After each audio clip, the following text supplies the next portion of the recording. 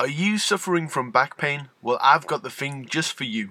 15 surefire tips for relieving back pain, plus 192 others just in case, Volume 1, available at Amazon.com. Over 30 million Americans are suffering with back pain at this very moment. The vast majority of these cases are either caused or exacerbated by common lifestyle factors. Many of the same factors may be causing you pain right now. Join board-certified physician Andrew Kirshner as he guides you through the parts of your life where these problems occur and gives you simple, safe, and effective solutions for these common daily pitfalls. In this fun and informative book, you will learn how to identify the aspects of your life which may be causing you pain, how to create a back-friendly environment, how you can improve your pain by improving your sleep, ways to make a pain-free commute, how you can perform daily activities without making your pain worse, and much more. Andrew Kirshner is so well respected in the field of back pain relief. He has, famous clients such as DJ Jazzy Jeff. He has done many talks and lectures at universities in the UK.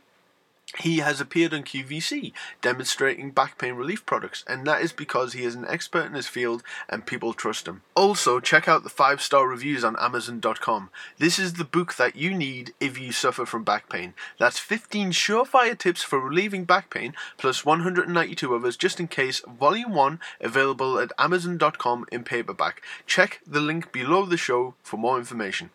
Just when you thought that there were already too many podcasts in the world, here comes another one.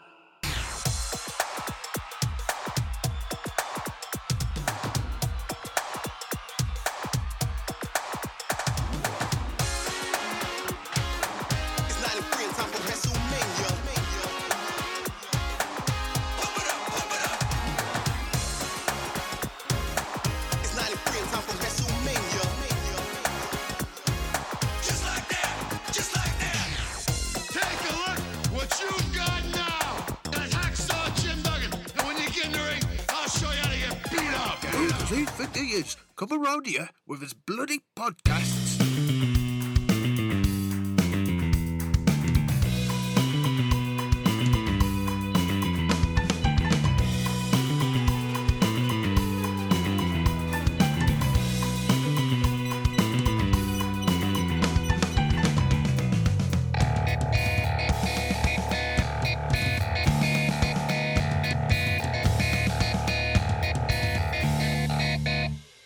Hello everybody, welcome to Turnchuckle. I hope everyone's doing okay.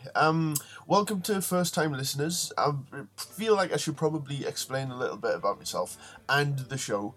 Turnchuckle is predominantly an old school wrestling podcast. Myself and Colin Delaney host a show called Turnchuckle Raw, where we take the fabulously original idea of doing commentary over a show, so you can have a watch along. We do Monday Night Raws from the start, and I am a huge 1993 fan. But really WWF from about 82 to just before the Attitude Era, because don't get me wrong, I grew up during the Attitude. I got into wrestling in 1992, and I loved it, and then I continued to love it through the Attitude Era, and I probably was watching WWF and WWE pretty hardcore until about 2008.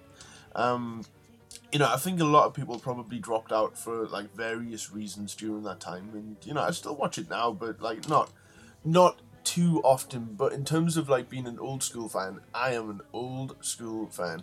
I want to thank anyone who's joined the Instagram page Turnchuckle, where I post pictures really crazy shit from my collection. It's not a self-congratulatory back patting thing, because I see Instagram pages where people do that, and it's just oh god, it's like a dick measuring contest. I do it because I find it fun. Hopefully, hopefully you do as well, and you get to see some shit that maybe you've never seen before. I've interviewed guests in the past, and they've all been under the name of the other podcast that I have called Pablo's Poppin' Podcast, which interviews actors, authors, filmmakers, musicians. But it also, I've been very lucky enough to interview wrestling personalities as well, like Ahmed Johnson, Jameson, Rick Bogner, who was the fake Razor Ramon, Tom Buchanan, the longtime photographer, of course, Colin Delaney, Bertrand Hebert, who was the co-author of Pat Patterson's biography, and more that don't come to mind quite right now. So I've decided to brand it all as Turnchuckle, and the point of the Instagram page is to try and drive people to the podcast, which, hopefully it's working.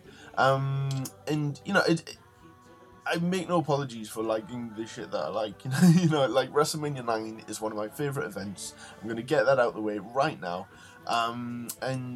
We've just passed the 25th anniversary of WrestleMania 9, and there will be, with my friend Billy, because trying to find someone to watch WrestleMania 9 with the volume down is quite hard. So my friend Billy, who's incredibly entertaining, will be watching it with me, and we'll be doing a special watch-along episode. Like, I know a ridiculous amount about that event in terms of backstories and in terms of like real-life situations that led into the event. Some of it you'll know, some of it you may not know.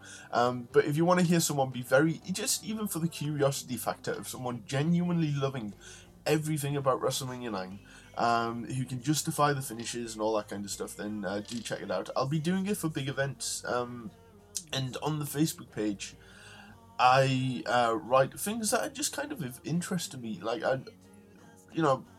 I find that some pages are a little too negative in terms of like posting lists of like top 10 worst this and shit like that, and I understand that that's the type of thing that gets clicks, but I need to like what I'm writing about, otherwise it's just going to be, just awful, I think.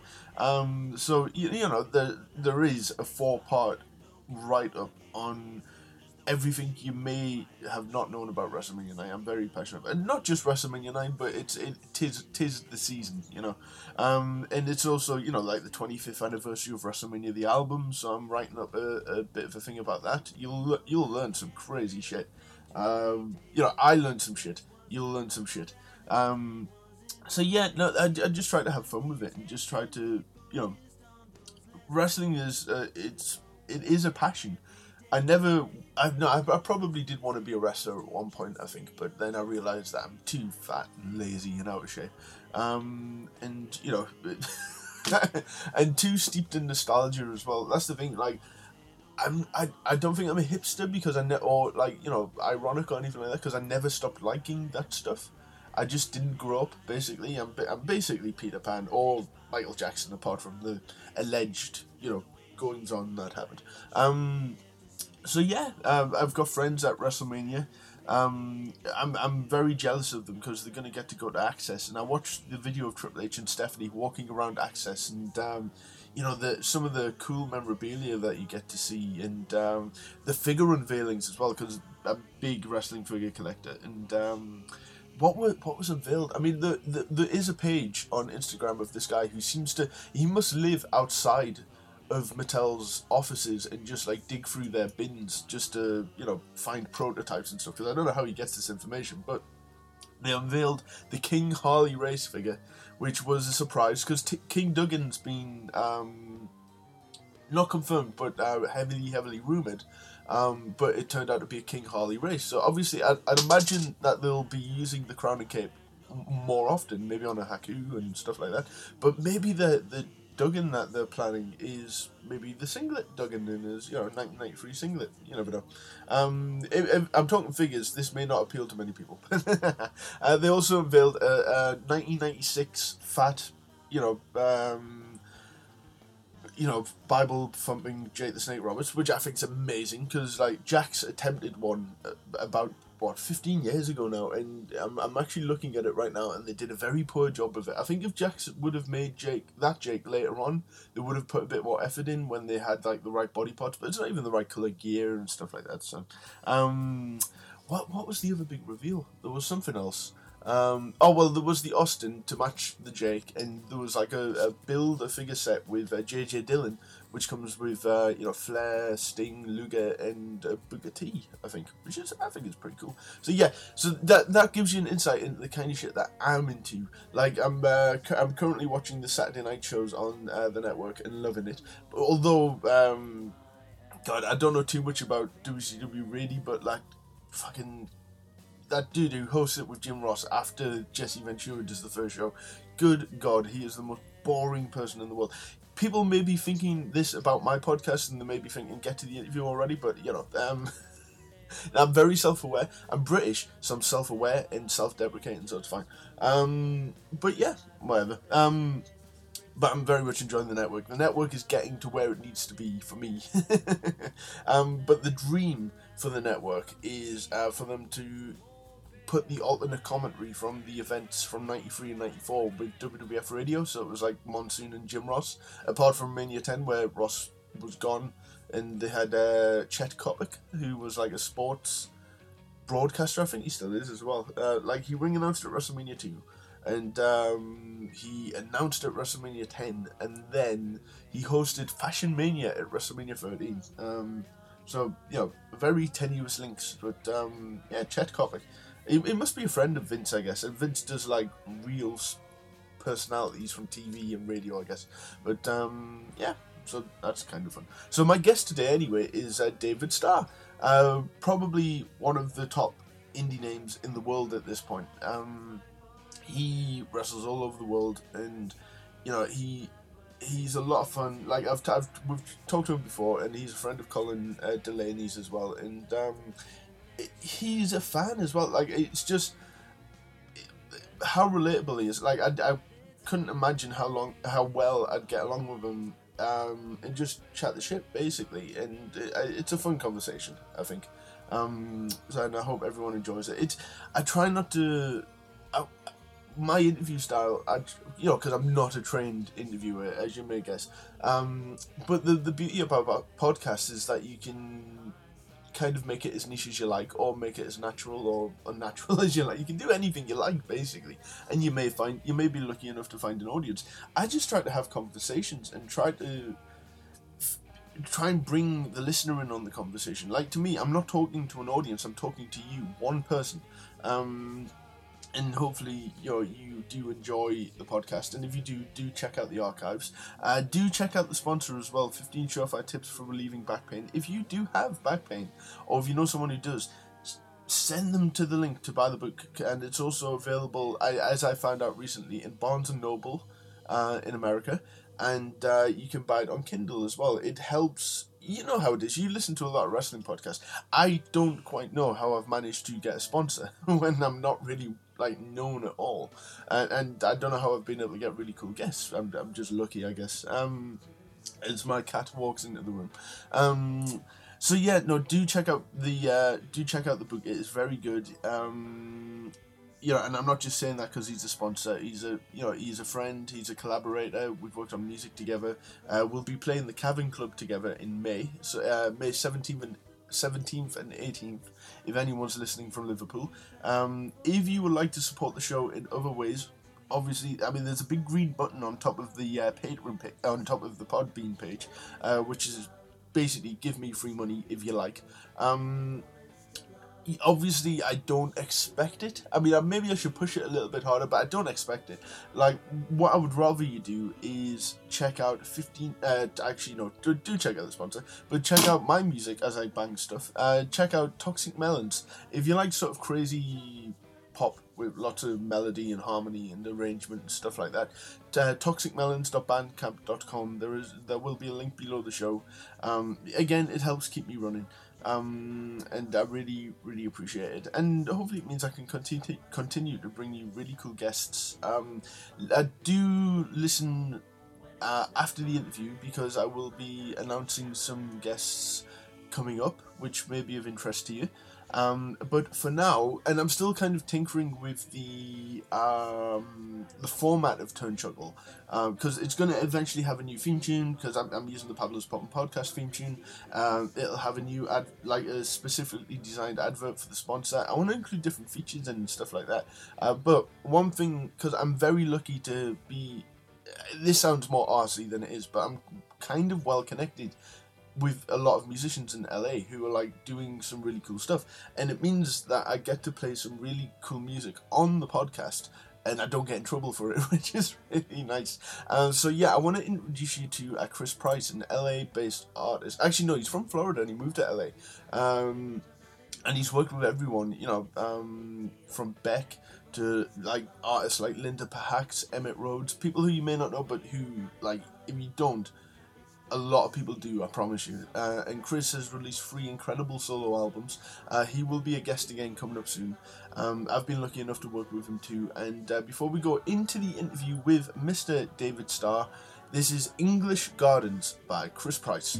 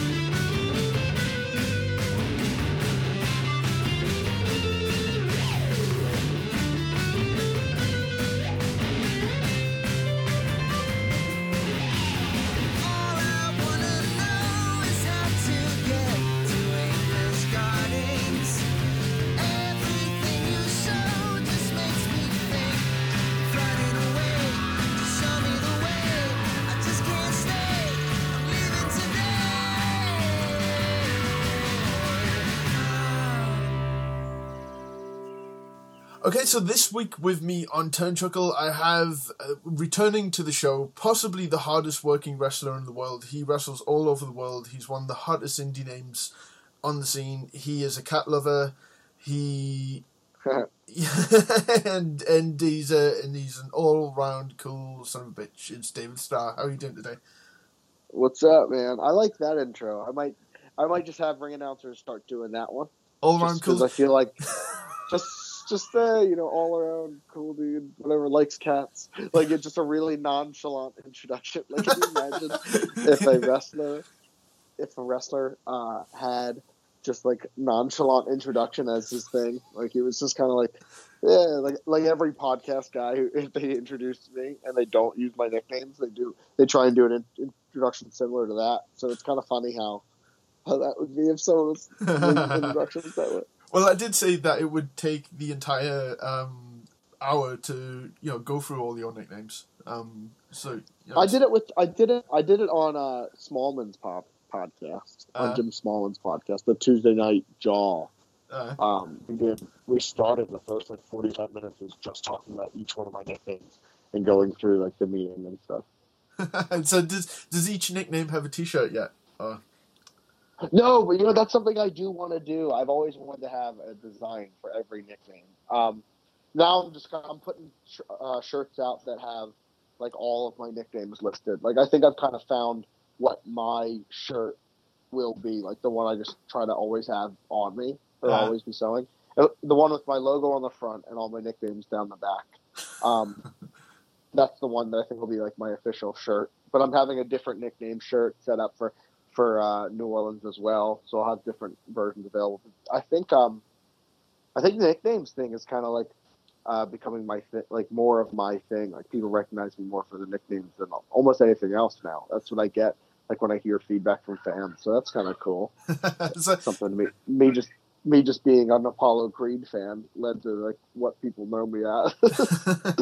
So who gives you the? I mean, because obviously you must come up with a lot of them, but do friends and family just come up with things as well, even if they're derogatory? Oh, like adding their own little special ones. Like Smallman, Jim Smallman added the circumcised savior. Oh wow, Jim Smallman getting a lot of airtime on this podcast. Come on now. Good dude. I want to see him perform live too. I haven't gotten to see his stand-up stuff yet. But yeah, each nickname has a meaning. Each nickname has a purpose. Each nickname has an origin, obviously. Yeah. And yeah, it's. I like the thing I like about doing it. Like one, yeah, because I'm a huge Rocky fan, and I loved the Apollo Creed character, and that in Rocky 4 when he has all the nicknames, it's the greatest thing I think. Yeah. So like, it's cool that I've set that up because now all the stuff that my character's gone through, I can have a little piece of me attached to it always. Like, so that's one of the things that's kind of cool. I'm just a super mark for stuff like that because as a fan, I'm a mark for that. So I guess I just make that. That's something I like. I like a character that grows and changes, and you see them kind of develop like it's life. Yeah. That scene on Rocky 4 when when James Brown's singing Apollo Creed, and he's coming down from I've had, as a child, I had nightmares about that because you know what's gonna come, and like no matter how many times I watch it, like I just wish that there was like an alternate ending to that where he just doesn't die. Beat to death. Yeah. He doesn't get beat to death in a boxing ring, in an actual legal like commissioned sporting event. He was beat to death. Well, it was the Cold War, It was shit was heavy, man. If he dies, he dies. And that Creed, the Creed 2 is coming out, and isn't it meant to be Drago's son? Yeah, come on, man. I was so mad when I saw that. No, I mean, they better have written one hell of a script because I tell you what, that doesn't start me off on the right foot, to be honest. Uh-huh. I love all the Rockies, and I loved the first Creed. Oh, even Rocky 5. No, not really. I didn't really like Rocky 5 that much, but okay. I was still able to watch it. I don't think some people make it out to be like the most unbearable movie ever, and it's not unbearable. And maybe that's because I do just love the series and I love the characters, and it's a Philadelphia movie, so I mean, I am a little biased towards it. Yeah. But like, I don't think Rocky 5 is that bad. I just watched. I mean, it's not good. Don't get me wrong, but it's not as bad as everyone says it is. I just watched a movie on the plane when I was coming back from London. I watched a movie about John Adelson, or oh man, I might be saying his last name wrong. He's the director of Rocky 1, and he directed Rocky 5 as well, but he also directed The Karate Kid. Oh, and really? He was like, yeah, he did a lot of really cool stuff. And it showed like this, like basically a documentary on him and who he was. And they said like that he wasn't as popular as he should be because I guess he never really caved into studio heads and he didn't really play politics. He just kind of like did his thing. And, but yeah, he directed Rocky 1 and Rocky 5. And when he talked about Rocky 5, he said that originally Rocky was supposed to die at the end of Rocky 5. Shut up. Really? Yeah, that's what they originally had. And then they just changed it, saying they didn't want to. And I think they changed it because out of the idea that they wanted to possibly keep the franchise alive. Well, the thing that I heard about Rocky 5, I'm sure Sylvester Stallone said within the series you kind of have to forget that Rocky 5 exists and move straight from 4 to Rocky Balboa because wow. by Rocky Balboa he's not as broke as he is in Rocky 5, and he has a restaurant, and he's yeah, but he could. Did they mention that he had earned money back in some way? Oh, did they really? So okay. I don't know. No, I don't know. I mean, like, I'm just saying, I don't remember Balboa that much. I saw Balboa one time and I liked it. And I'd be totally open to watching it again. But to be honest, Creed is I remember watching it both. I watched that the first time, and Creed was far and away better than Balboa. Yeah. And Creed is just I think Creed is up there with Rocky 2. Wow. Okay. I think 1 and 2 are the two best. And One and two are the two best. Yeah. And I think one's the best one, and 2 is the second best. I think Creed might be 3. See, I'm not afraid to say as well that twice Rocky movies made me cry. One when Mick died. Oh yeah. Oh my god, that was like the saddest thing ever. And two, when I went to see Rocky Balboa at the cinema, that was the first Rocky film I ever saw at the cinema. And just when the big font, the Rocky font, came across the screen, I was just, it was like when, like, I don't know if you went to see Toy Story 3 at the cinema, like as soon as that started, oh sure, at the end, when it goes, I'm already just a mess, you know, like people totally cry. Oh god, that's definitely normal. Yeah, I went to see it in 3D the second time round, so I could wear the glasses and so I could just cry behind the glasses, so no one would notice. But it was it was still bad. And there's on YouTube, someone re-edited Toy Story and showed it to their wife, I think. And do you know the bit where they're all holding hands and they're about to go into the furnace, and it looks like it's gonna, you know, be the end for Woody? And, yeah.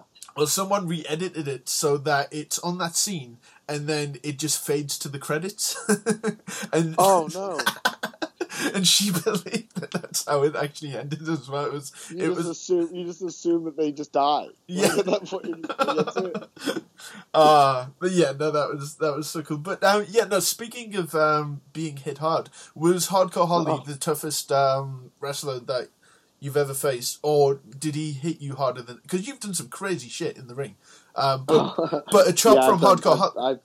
I hate myself enough to damage my body as much. Yes, but a chop from a chop from Hardcore Holly though had to be up there as one of the more painful things. Yeah, and it didn't help that I wrestled Walter the night before, and my chest from the match with Walter, I'll say this much, was the one at Fight Club. It was February 23rd, I want to say. Was when I wrestled Walter at Fight Club. Yeah. And that was, my chest opened up from him chopping me. So like, and then the next day I wrestled Hardcore Holly, and you know, he chops too. He's a tough guy. Dude, I'll say this much: Hardcore Holly is the coolest though. Like, he was such a cool dude. Yeah. And I was really expecting him to be like more of a hard ass, but then he was the man. Like, he's a tough son of a bitch, but what a great wrestler, and just like a super cool dude. Very, very like open to conversation and like talking about the match, and very good at giving advice and feedback, and just what a pro, dude. I loved my experience with Hardcore Holly. Yeah, I got to meet him last year as well, and I wasn't sure what to expect because, like, admittedly, I mean, don't get me wrong, I love Hardcore Holly, but I also love, you know, the period when he was like Sparky Plug and when he was Bombastic Bob and all that kind of stuff. Sure, yeah. You like all those old school, all those characters. Like I do. And he was like, I think he was embarrassed that I was asking him about. Well, I got him to sign like a New Midnight Express picture, and I was asking him about his racing jacket from when when WWF had the racing car and all that kind of thing, and he was kind of, I think he was like, not confused, but like shocked and maybe slightly scared that I was like genuinely marking out of a, you know, New Midnight Express and, you know, Sparky Furman Plug and all that kind of stuff. But good dude. And he, because he did a one-man show, and he loved his time in Smoky Mountain as well, and he talked a lot about that, and that was a pleasure to hear.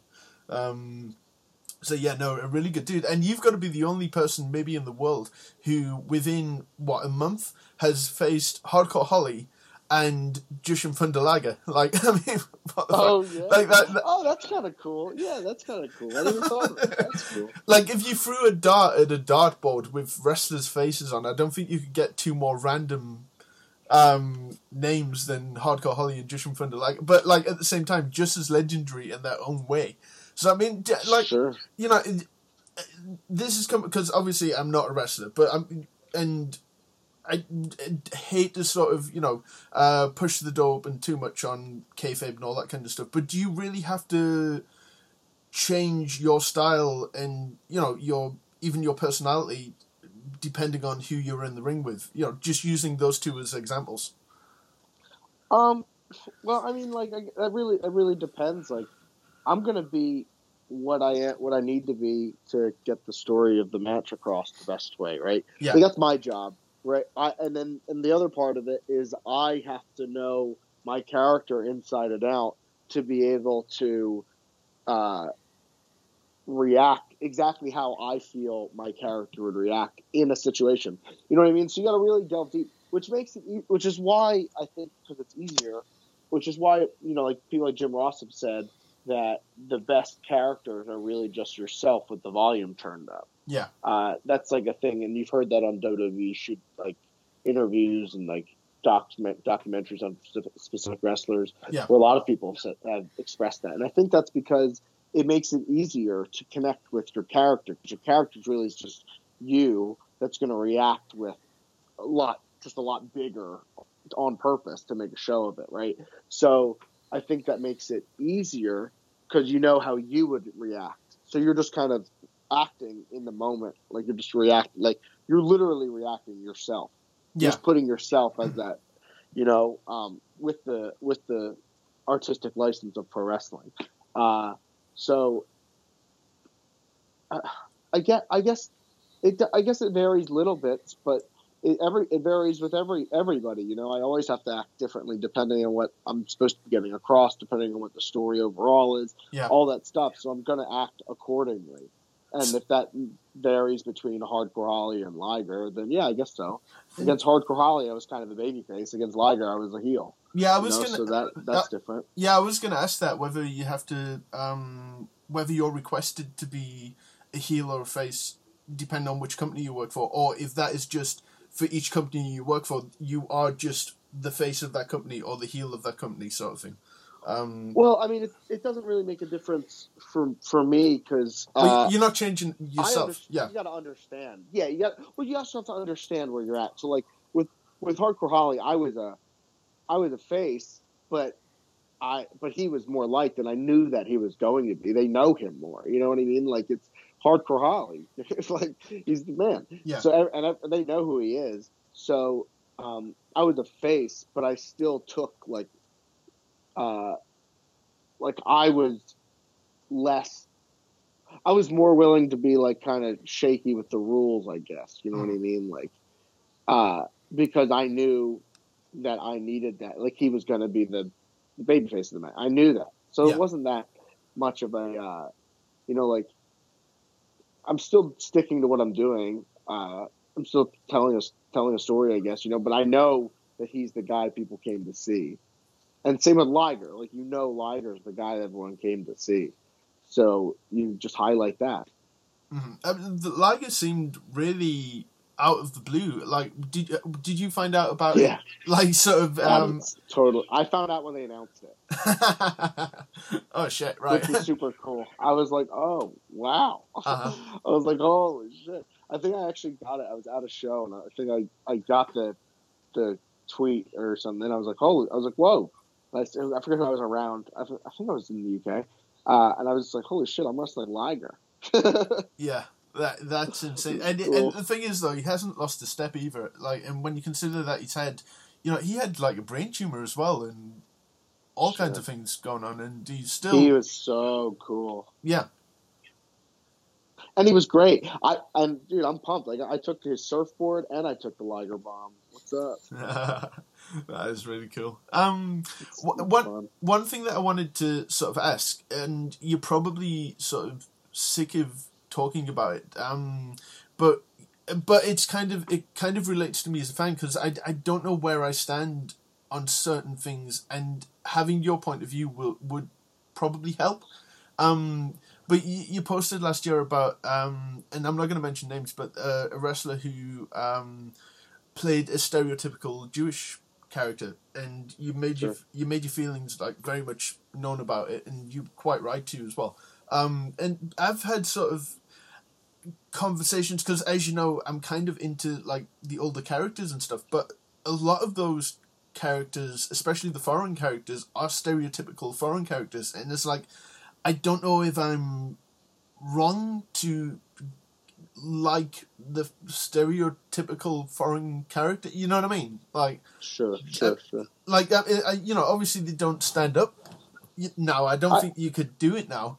But how do you feel about that? Like, does it work How for do I reconcile basically being a lifelong wrestling fan Yeah. and then seeing and enjoying that at one point in time, most likely as a fan, and obviously I didn't. I think here's the thing. I think there's people that are surrounded by enough diversity and they know and the knowledge of something being an act. And I think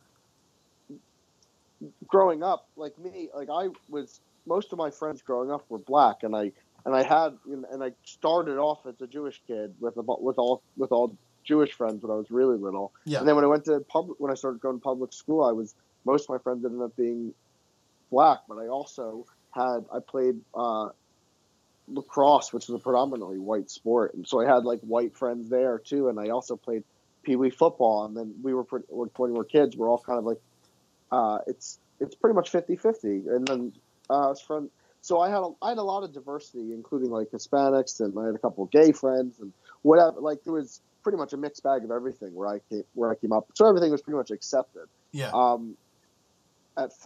Until I didn't really find any of that stuff until I was in college, but like anti-Semitism, that's really when I started facing that. But and I found out that was still a real thing. As far as watching stereotypical characters, when I was growing up, I was fortunate enough to have that kind of experience where it was very diverse and I was kind of comfortable with it. So I understood it was just a character and it didn't mean anything. But there's a lot of people that aren't that way. There's a lot more people that aren't exposed to different groups. And I think that especially the guy, like what I pointed out earlier this year at the end of last year, it was on New Year's, I think. Yeah, so the beginning of this year.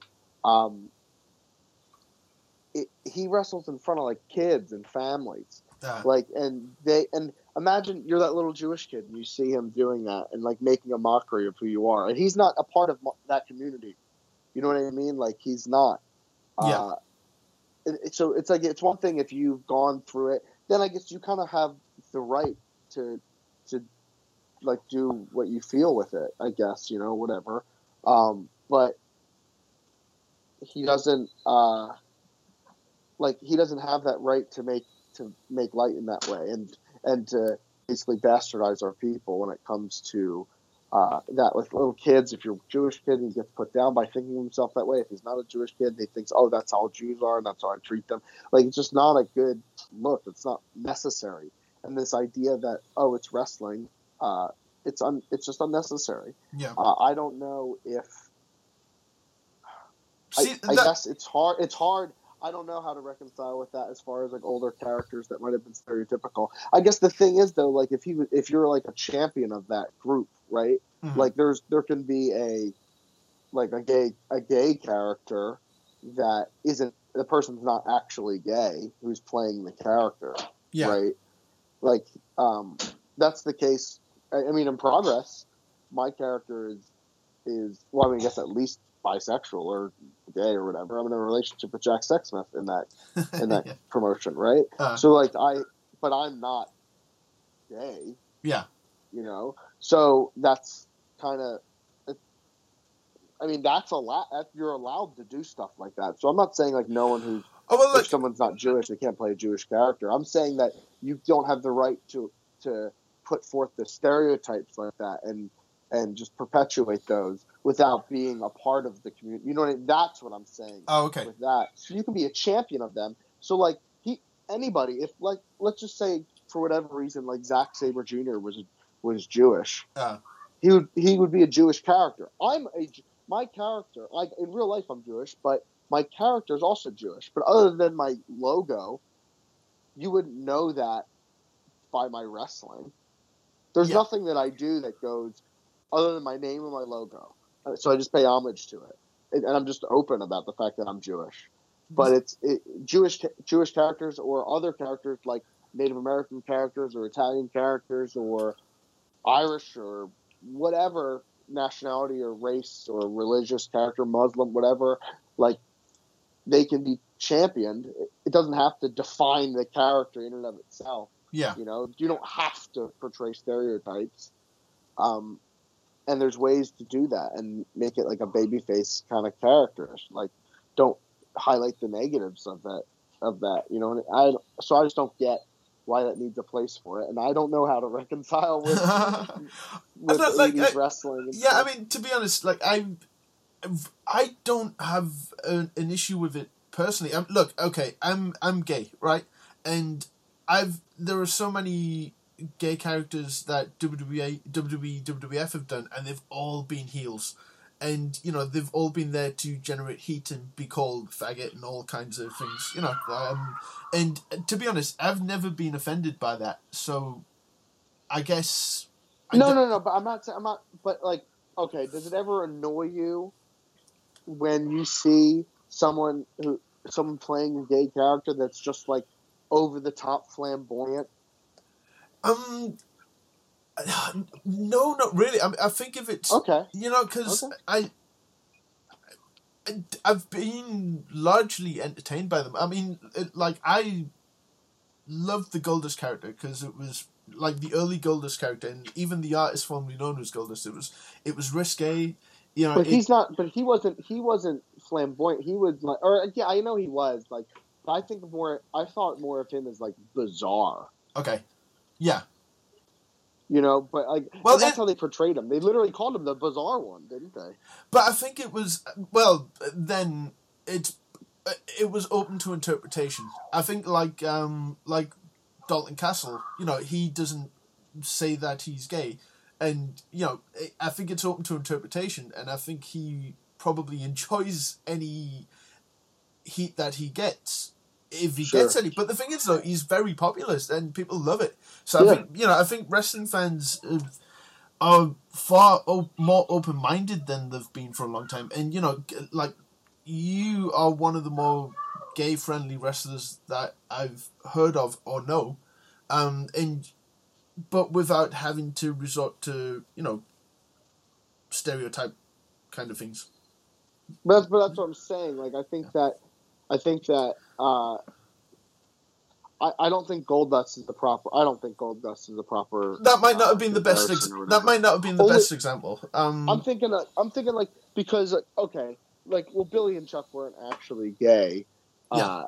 But they did like a bunch of like but that's more like just like those are more like sex jokes to be honest than they are like you know what I mean?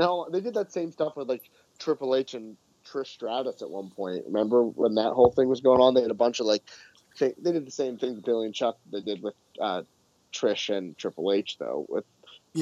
So I mean in reality those are just like sex jokes which are like just risque, not really stereotypical. But Rico was like super stereotype.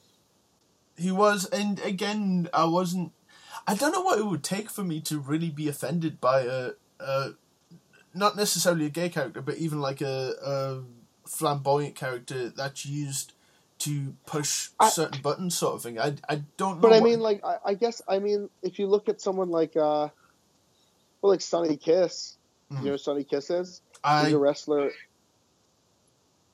Have you heard of him? No, I haven't. Sorry. He's a wrestler in New York. Mm-hmm. He's awesome, great. I mean, actually, I don't know if that's even appropriate to call him he. I'm not 100% sure. If I have a friend who's he's great though. Who's transgendered and wrestles. I've got a friend who is transgendered and wrestles. So, you know, I'm not 100% sure if Sonny if you know what he would choose to identify as, or what Sonny would choose to identify as. But either way, great person, great wrestler, really entertaining. Sonny just acts like Sonny is, though.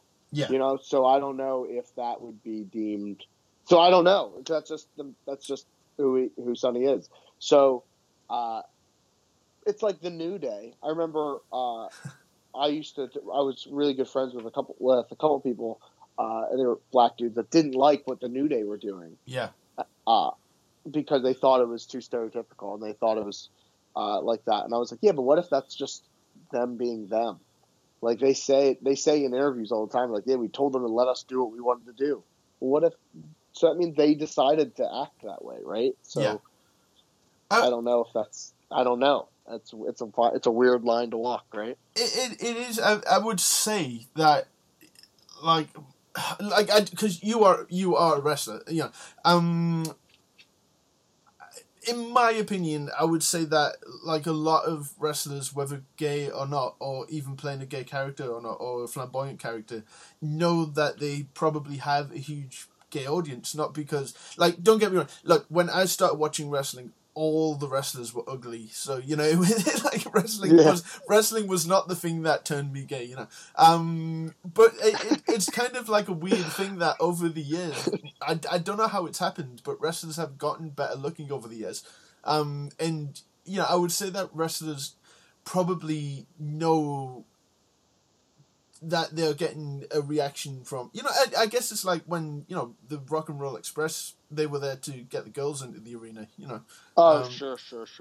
Yeah, well, I mean, I guess it's because everyone's just becoming more and more open in general. So it's not like you have to hide the fact that there is an audience of, gay dudes and lesbian women or whatever you want to call it, whatever like you identify as. Yeah.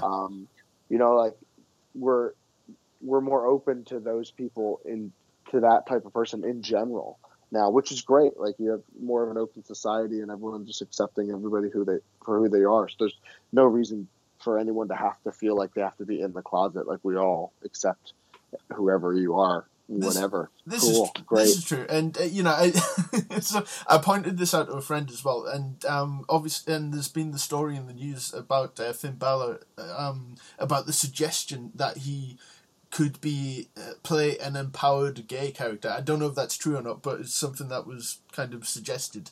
And I don't know if it was just put out there just to rile some people up or not. But Finn Balor knows he has a gay audience. I mean, come on. Like, if you look on his Instagram, sure. You can tell what fucking religion he is when he leans back against the ropes and he has the tiniest, skimpiest, pair of duds on in the world. And just, he it's all there. You know what I mean? It's there for people to see. And I think I think at this point, especially in this day and age, wrestlers they understand that there's a gay audience and there's that male wrestlers are appealing to other males. I think there's an understanding of that. Yeah. So everyone has to have your own sex appeal, I guess, or something. Mm-hmm. But I think that wrestlers getting better looking over the years would probably be a result of TV being more and more important and being presented that way. And again, it is what it is, though. But do you feel that, like, have you come across like really, really talented wrestlers who just really don't have a look that would work on WWE television and have fought? But just because your look wouldn't work on WWE television, doesn't mean it wouldn't work somewhere else. That is true. WWE isn't the be all end all, certainly. Yeah. But I mean, I don't know. I think wrestling's certainly missing its George the Animal Steels and Kamalas. There's some of them out there. I mean, there's some guys out there that aren't like conventionally good looking. But that was very politically correct of you, though. Yeah, there you go. Yeah, well, because beauty's in the eye of the beholder, right? Everyone like there's well, in all seriousness, as corny as that is, like everyone finds somebody, like everyone's found good looking by somebody, and that's cool, and everyone can look the way they're going to look, and that's what it is. It is what it is. Like go for it, So yeah, not everybody is conventionally attractive. Like it is. That's obviously going to be the case, but who's just like a monster? We don't have any just like pure monsters on the independent scene. Just hairy back and just yeah, an extra limb, that kind of thing. Yeah, I'm too small to be like a monster. You know what I mean? Yeah, I don't know. We don't have any. We don't have any of those, do we?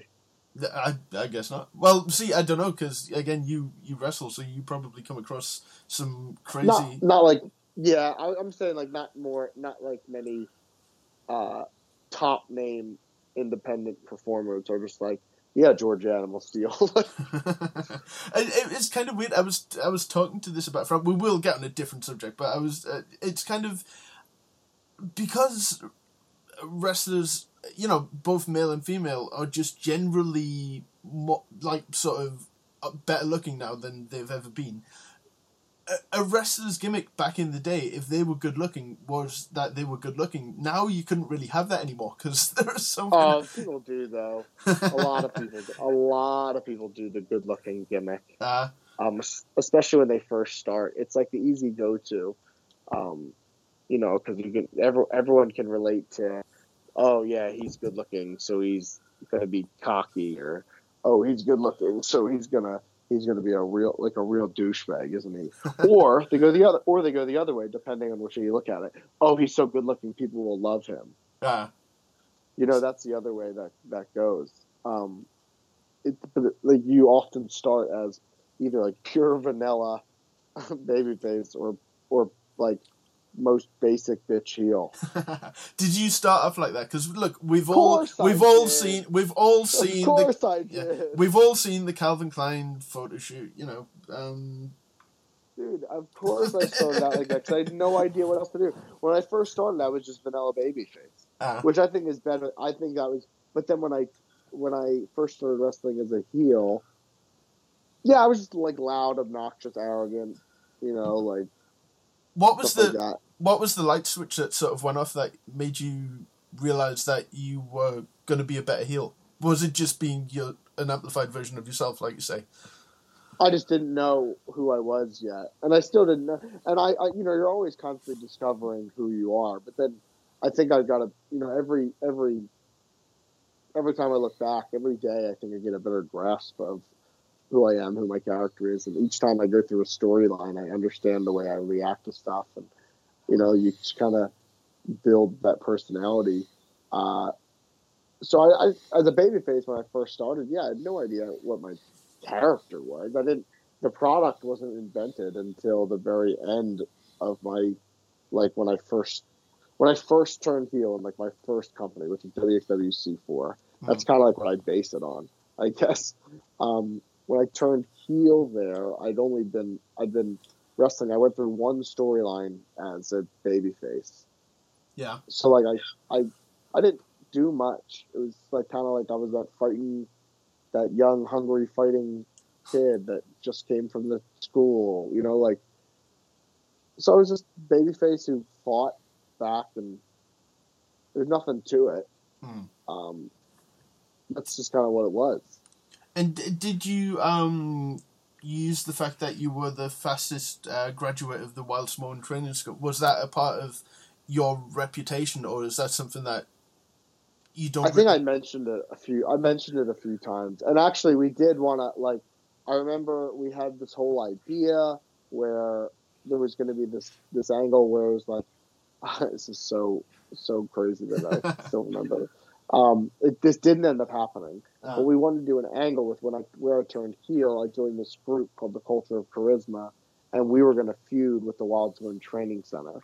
That was the plan. Was when I turned, because I was tagging with Lance Anawai, who's Samu's son, all the time when I was a babyface. Him and I were like a tag team. Which every once in a while they would like pair us against a couple heels, and that would be like their main event match. So whatever, it'd be cool. So then I turned heel on Lance, and one of the reasons I wanted to turn heel was that like the school didn't show me respect because I'm the greatest student who ever came out of there. Blah blah blah blah blah blah blah blah blah. And and then they were going to have this graduation ceremony of graduating two of my classmates. They were going to do it on a show, and they were going to have me come out, and they were going to have me like, make very, very noticeable that really put it out there that I was the best graduate and all that stuff. And I was going to like burn my certificate in the ring. And this whole thing that was supposed to spark like a big feud between the group that I just joined and the training center, and it probably would end up being like all of us against like Samu, Lance, probably like we probably would have wrestled like all the Samoans. That would have been awesome. I'm a huge fan of the Samoans, and if I'm going to try and interview Lance at some point as well because he seems like a really cool guy. Sure, I like Lance. So yeah, this week there's some small event happening this Sunday. I think I can't remember what they call it. Oh, WrestleMania, something like that. Mania. I think it's Mania. So yeah, I've heard of it. They did that one WrestleMania in Caesar's Palace with the togas, and I heard that they're still doing it now. So yeah, I guess this is like is this your busiest week generally?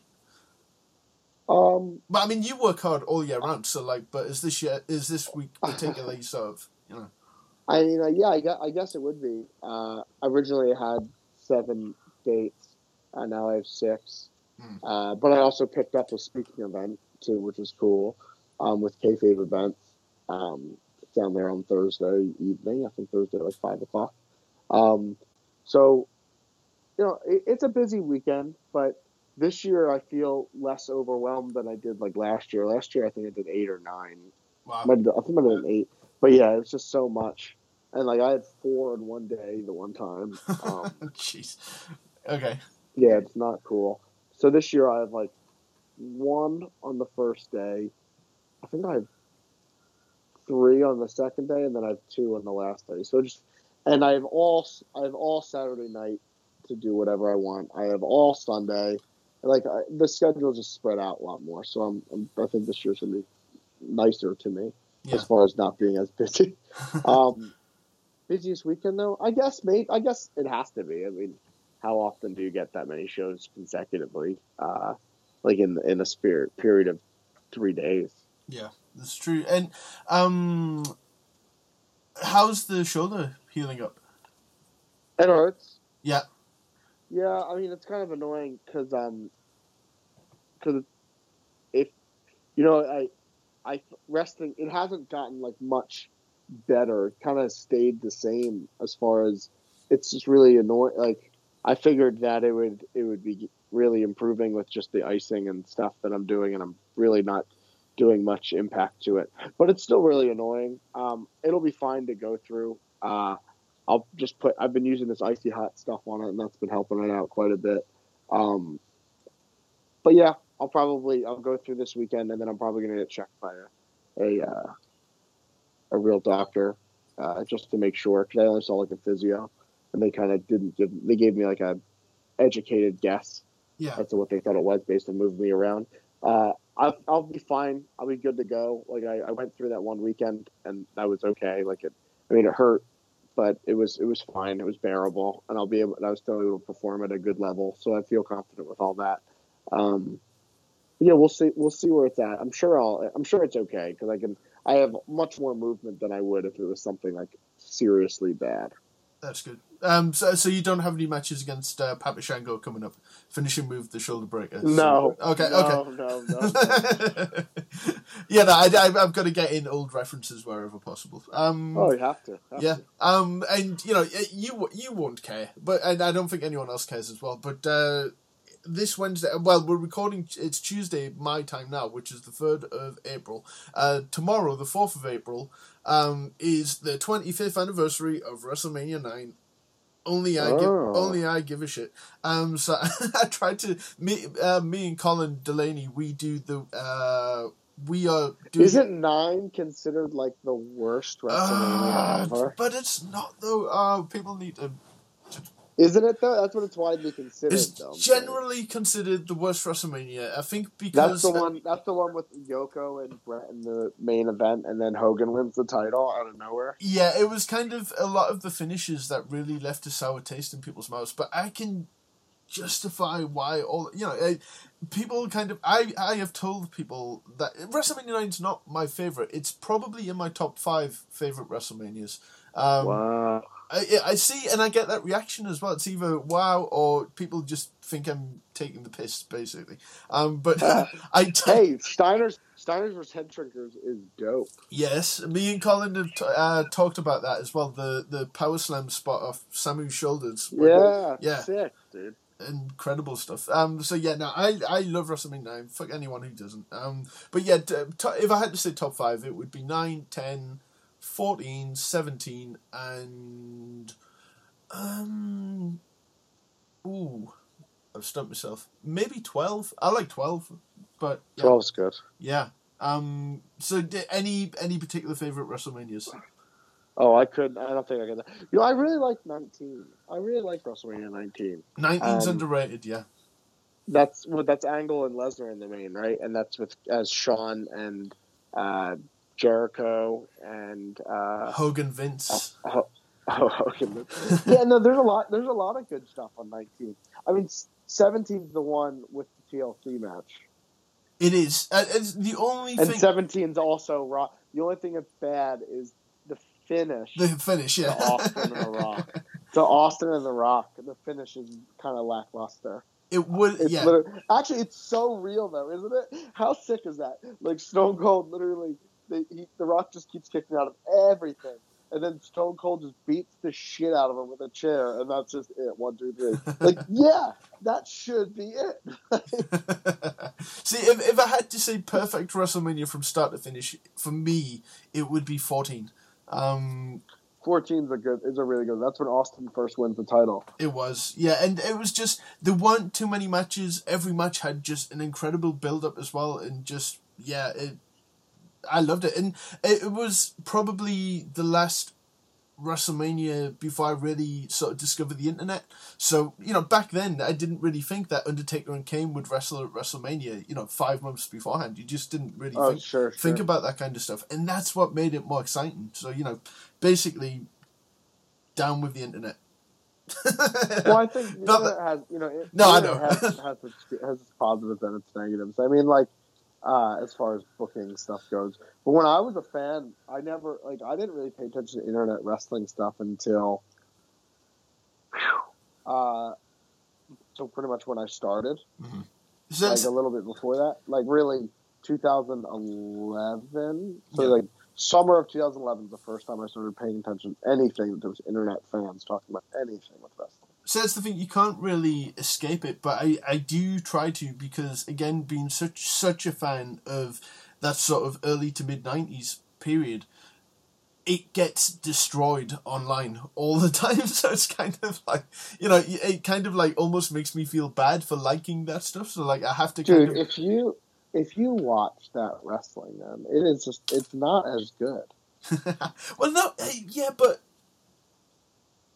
the product itself has gotten better. Absolutely, in terms of in-ring product and stuff like that. But there are things now that really put WWE.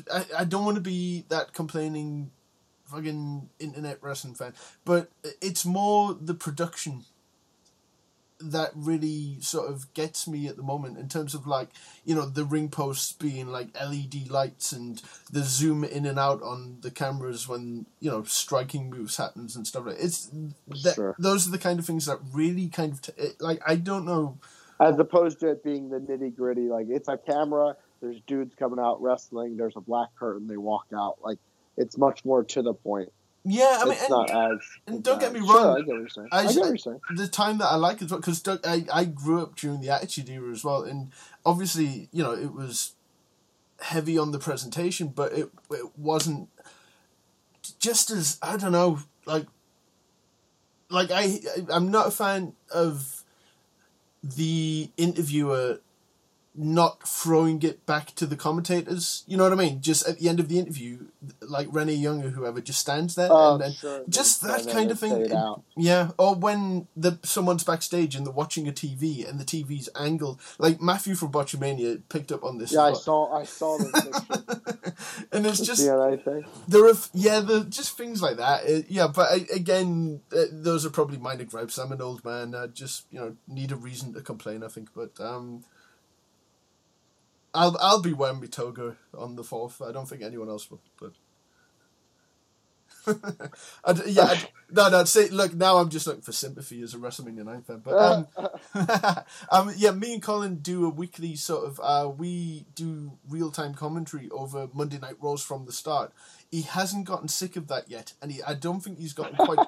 He hasn't gotten quite sick of me yet. So I'm just going to keep pushing that until I wanted him to do WrestleMania 9, but I don't think anyone has 3 hours to sit and watch that. With no sound, because we have to do it without sound. And when we do some of those Raws, and Brutus Beefcake comes out for a 10-minute interview, we have nothing to talk about for 10 minutes, and it's just, we can't make an edit because it's meant to be in real time because people are meant to be watching along, sort of thing. But yeah, we have fun with it. And Colin has a new business as well. He's got a new comic serial sort of pop culture cafe. Oh, that's cool. Yeah, called Pop Rock, and that opens this week as well. So, yeah. Right. Yeah. Well, good luck to you, Colin. Yeah, definitely. Look, we got well off track, but this interview will be up this Friday. So, where can people find your online everything? Because I'll post links below the show as well. You said this will be up on. Okay, I was going to say, you said this will be up on Friday? This will be up on Friday. Okay, cool. Well, then on Friday, it's going to be up Friday night. Then I guess, what am I doing on Friday? I have progress in that. I have progress that afternoon. You can catch me at Rev Pro, I want to say. What am I doing that Friday? Progress, Rev Pro, and then I believe Janela's Spring Break. Uh-huh. So those will be pretty cool. On Saturday, I have progress in CZW. Got them. That's going to be awesome. Best the best. The weekend is the weekend after that. AAW is the day before Best the Best. April 13th, April 14th. Oh wow, these are all awesome stuff going on. But you can follow me online. You can get a little bit more and more up to date as I remember it better when it comes up to it. Twitter, Instagram, Snapchat at the Product DS. My Tumblr is the Product David Starr. Facebook, just search David Starr. It's also under quote the Product David Starr. If you want to book me, the Product David Starr at gmail.com. My website, theproductds.com, which is direct links to both my merchandise orders, bottomlinemerch.com/David Starr, prowrestlingtees.com/David Starr. And that's all of it. You're such a pro. See, and before I go, 2 more questions. How, and I've got to see you next time you hit Newcastle, but how do you rate Newcastle audiences? I like Newcastle. It's a lot of fun there. I like wrestling. I think I've done Newcastle. I've done Leeds. I've done that. Those are probably my 2 most popular, like the ones I've done the most as far as up north goes. Oh, nice. Cool. I like it up there. It's nice. They're good fans. Good. And as someone who quite arguably appeals to the gay wrestling fan, have you ever had dudes send you dick pics? Have I dude send me dick pics? I think I might have gotten a dick pic or 2. I got one dude who sent me just like a random message on Facebook. This was 2 years ago. And they sent me, it just said something like, hey, this, and it said ass worship, and it was a picture of the dude taking an ass picture, and I was like, and what the fuck? It went into my request, so I don't think he saw that I saw the message. I was like, why would? It was just so unsolicited. I haven't gotten enough dick pics to be like, oh man, I get dick pics. No, I probably have gotten a couple though. There's a really funny tweet that made the rounds of it's a picture of Randy Orton stood on the top rope and he's sort of bent over, and there's a tweet underneath messaging him saying, I want to put my dick in your ass, and Randy Orton replies to it and he just says, no thank you. So he's very polite. That's funny. And on that very classy note, thank you, because you're incredibly busy and you're injured and you've got all kinds of things going on. Thank you for spending some time again on Turnchuckle, and hopefully we can do this again soon. Maybe next time you're in Newcastle, maybe we can do this in person. That'd be cool. Sure, that'd be great. See, I always say make negotiations while the show's running, and then it's like a verbal contract. And then if you back out, then then you're the heel, basically. Sure. So. Well, I'm telling you, I'm down to do it. I think the next time I'm in Newcastle is for April 28th. Oh, nice! That's a lot sooner than I thought. Yeah, April 28th I'm in Newcastle. Yeah. Holy shit! You can't keep away from the place. No, come on. Nice. I'm back and forth all the time. Nice. And best thing about the O2 Academy is that there's an ice cream place just over the road. So. I don't know if it's in the new. I think it's either in the O2 Academy or it's in the Northumbria. Oh, the university. Student Union. Yeah, that's. It's one or the other. Those are usually where they run in Newcastle. I've seen some great shows there, so either place is really cool. So I will see you at one of those places. But again, thank you to the product, David Starr, and we'll talk again soon. Thanks, man. Appreciate it. Goodbye. Goodbye. Goodbye. Goodbye.